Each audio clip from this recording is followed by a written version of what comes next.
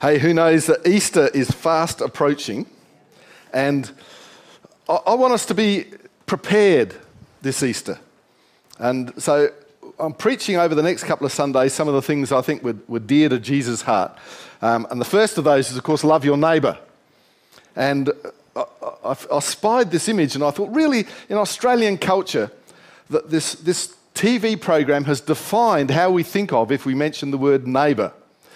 And in fact, if we see that and we hear the theme music, neighbor, everybody needs good neighbors. There's that thing that crawls up the back of your spine when you hear it. But the idea of neighbours and neighbourhood in our minds has, for better or for worse, been influenced by that program.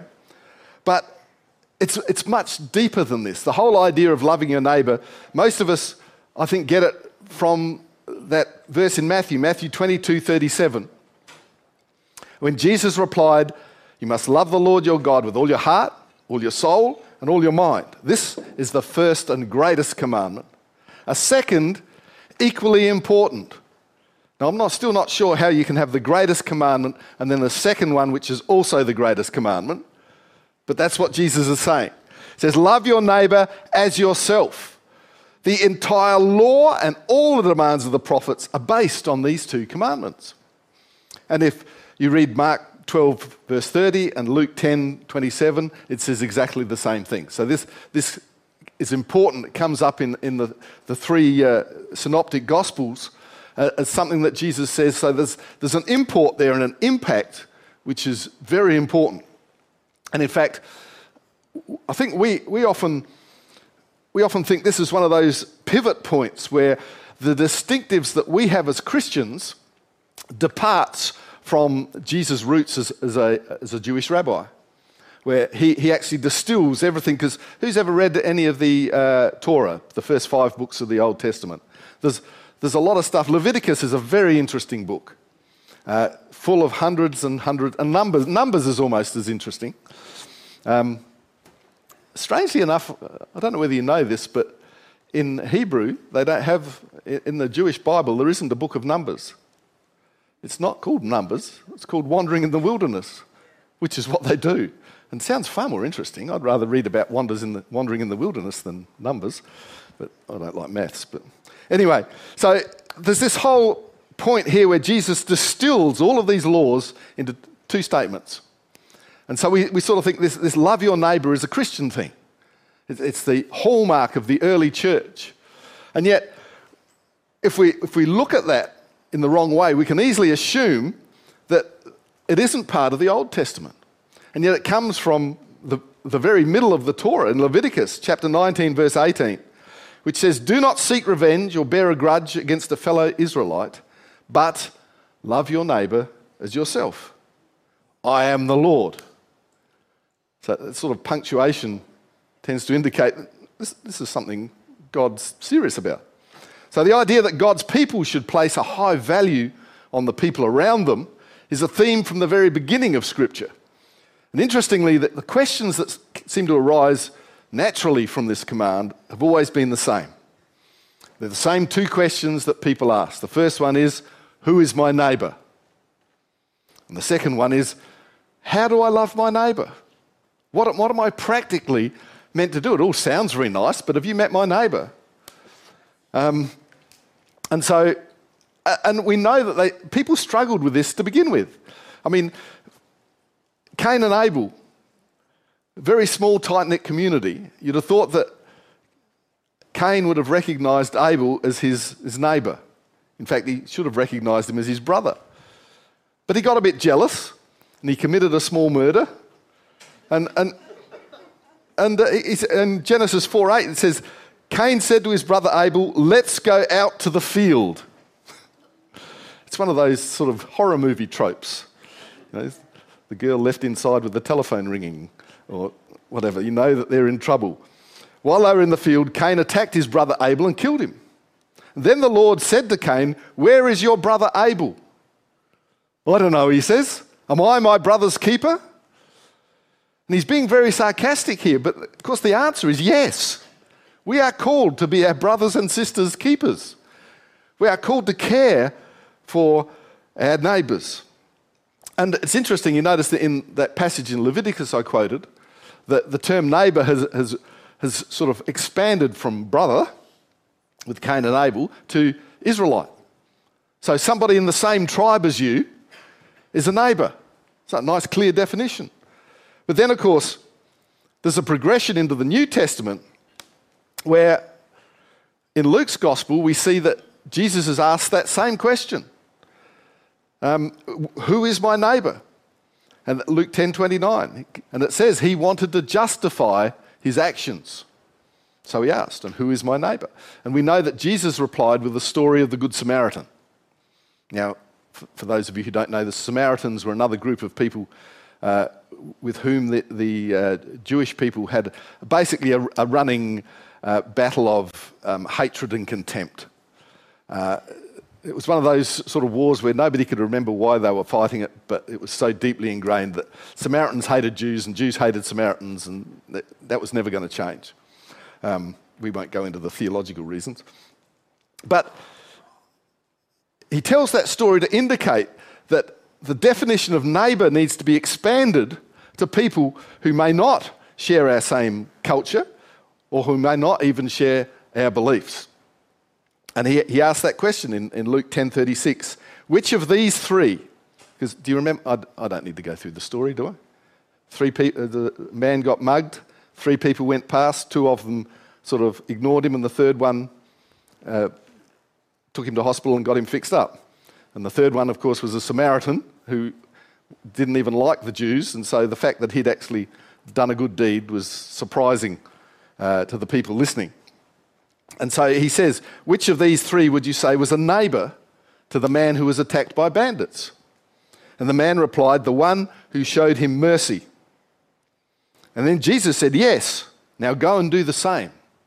So this was one of these mind-expanding moments where these Jewish people who had been content to think of their tribe, the people in their tribe, as neighbours, and sometimes they didn't even do that very well, were now being told, no, neighbour, your neighbourhood is expanded. There are more people in this world that you are to call neighbours. And it's interesting here that apart from opening up a whole new world of neighbours, I was going to play the theme again then, but I thought hearing it once was bad enough. But it also, I don't know whether you've noticed, gives a clue on how to practically love our neighbour. And I don't mean necessarily by helping wounded people, but the fact that he showed mercy. And this is one of the key things I think that we can actually look at when it comes to being neighbourly. And so,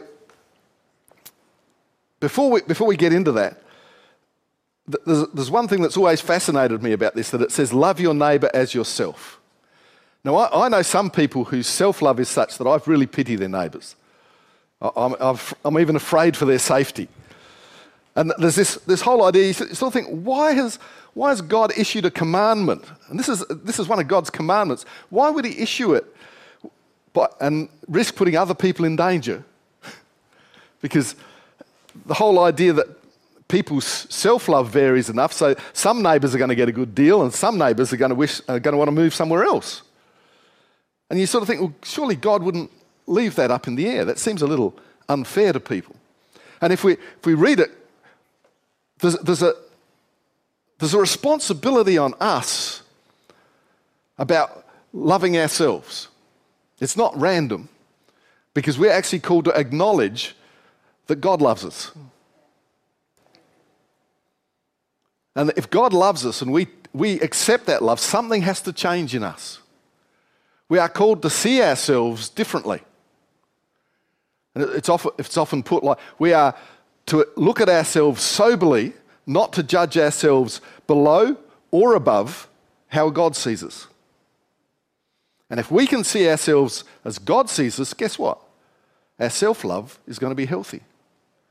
So we don't have to just acknowledge the fact that God has loved us. We have to acknowledge the fact that there has to be a change and a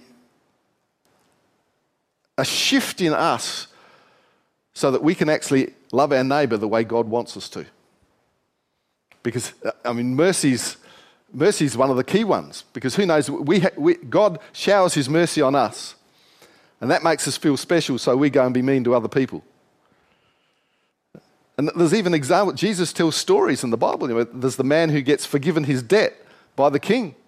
And so he goes out, first thing he does is goes out and kicks the guy who owes him money to try and get the money out of him. And when the king hears of this, he's not happy. And this is what we often do with the mercy that Christ shows us.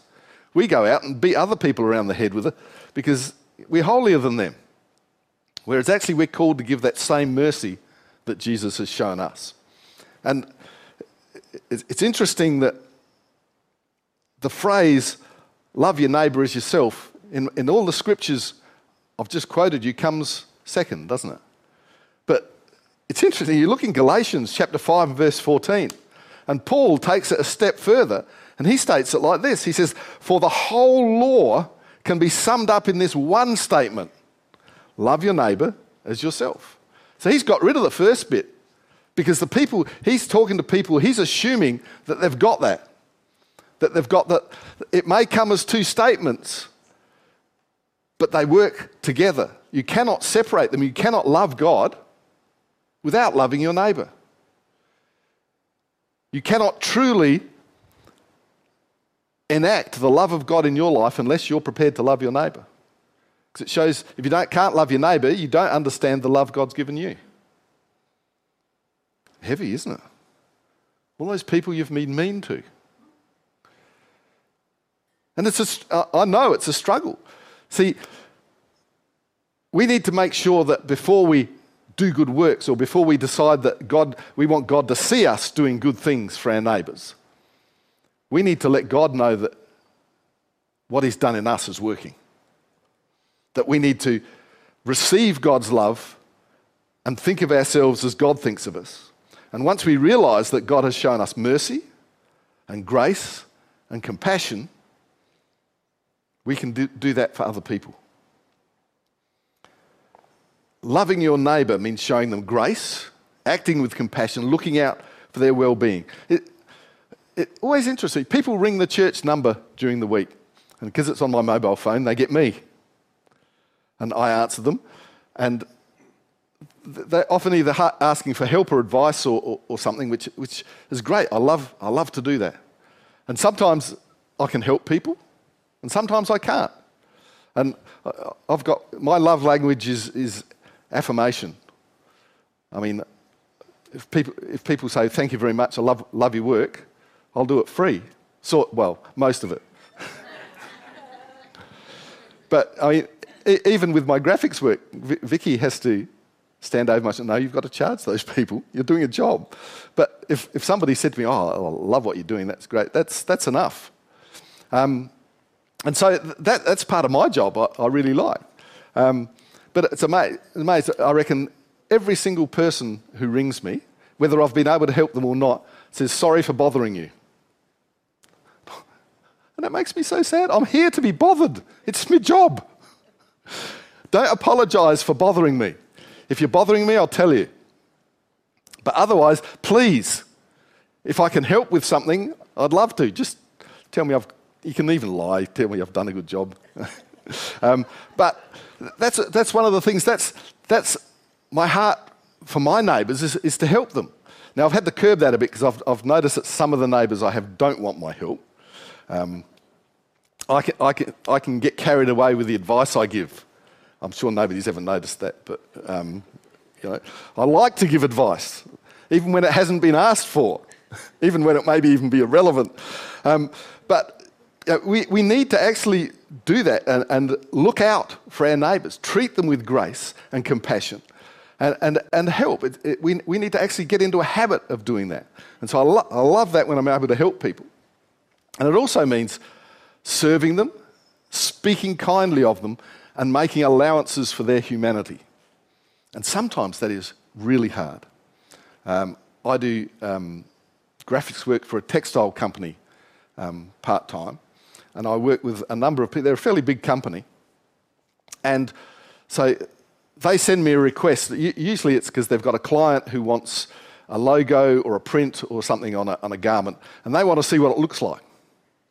And so they say, look, it has to be this sort of garment, and we want this in green on the back, so big, whatever. And I'll mock that up and send it off to them. But there's one particular person who's, and I've never met him, and so I don't know him at all, but he has God's gift to make the simplest instructions complicated. He can give an instruction on one line which he then counteracts with the next line, and by the end of reading his emails, I have to go and have a cup of coffee. I cannot handle it. I'm going to go away and sit down. And Vicky will tell you, sometimes I just throw my hands up, and sometimes I get her to read it. You decipher this for me. And using her intuition, sometimes she actually is a lot better at deciphering it than me. But this happens every single email I get from him. And I've taken to correcting him on occasion. And sort of, it would help if you would do, and I've been very gentle about it, but what I want to do is write an email that would blister the paint on the walls. You stupid, why can't you just simply just, and that wells up in me, but I have to, sometimes I just have to go away and pray. Say, God, help me with this. Because I don't know his situation. I don't know what issues he's facing that make him like that. And it isn't, I'm not his judge. I mean, I hate the fact that he makes my life difficult, but he probably doesn't know he is. So it's unfair for me to take it. So I actually have to work really hard at allowing his humanity not to derail my peace. And I only tell you that example to show that this isn't always easy. This isn't just something that we cruise along and say, yeah, God's shown me mercy, I can show anybody mercy I like. Sometimes we want to, not physically, but punch people in the face, but we want to get confrontational with people. Some people might. No, that's a no-no, by the way. But loving our neighbour doesn't just mean doing good things for them. It means changing our heart about how we see them. And sometimes I think that is the hardest thing to do, because these people, and especially like the guy I deal with, don't know what they're doing. It's not the physical work that I'm asked to do that causes me stress. It's the fact that I have no idea what I'm being asked to do that causes me angst. And yet, the whole world is full of problems like that we face. I don't think I'm the only one who faces that sort of thing. But it's how we react to it that determines whether we really love our neighbour. And sometimes Vicky has to remind me quite strongly that I love my neighbour. But it's one of those things that I struggle with. But it's part of the whole deal of being compassionate, showing grace, showing mercy, and looking out for their well-being. It also means to share in their joys and their sorrows and forgiving them. That's often the hardest thing. We'd like to be forgiven for the things that we do wrong, but we find it hard to forgive others because they're hurting the most important person in the world, me. And yet Jesus says here, the most important in the world is not you, it's actually your neighbour. And so it takes effort. We have to make a constant effort to turn around our thinking, to align ourselves with what Jesus wants. And I don't believe there's no answer to this. It's not one day you turn around and think, oh, God has revealed to me the way I can love my neighbour and it's all easy peasy from here on in. I think it's one of those tensions that we manage day by day to actually be the person who Jesus has called us to be. Can I get you all to stand? I was going to get you up the front and open up the altar, but I think given the virus is floating around, it might not be the best idea. So I just want to pray over us this morning where we stand and help us, because next week's going to be even harder, because guess what comes after loving your neighbour? Loving your enemies. So please come next week. Who your enemy is might surprise you. But let's just pray. Lord, we ask you to help us be a blessing to our neighbours, not just to those who are close to us, but also those we communicate with at a distance. Help us be good Samaritans to someone this week. Give us the strength to live by your commandment of love. Guide us through Jesus, because it's through Christ all things are possible. Let us not close our hearts to those who are in need. Help us share the blessing that we've received from you with those who ask for it. Lord, I ask you to open our hearts to receive genuine love for your commandments. Teach us to love you above all else and to love our neighbours as we love ourselves. Help us to desire the best for our neighbours. Grant them peace of mind, success in their endeavours, and happiness in seeking your love. May we do everything with love, and may it be the driving force for our obedience to your commandments. In Jesus' name we pray. Amen.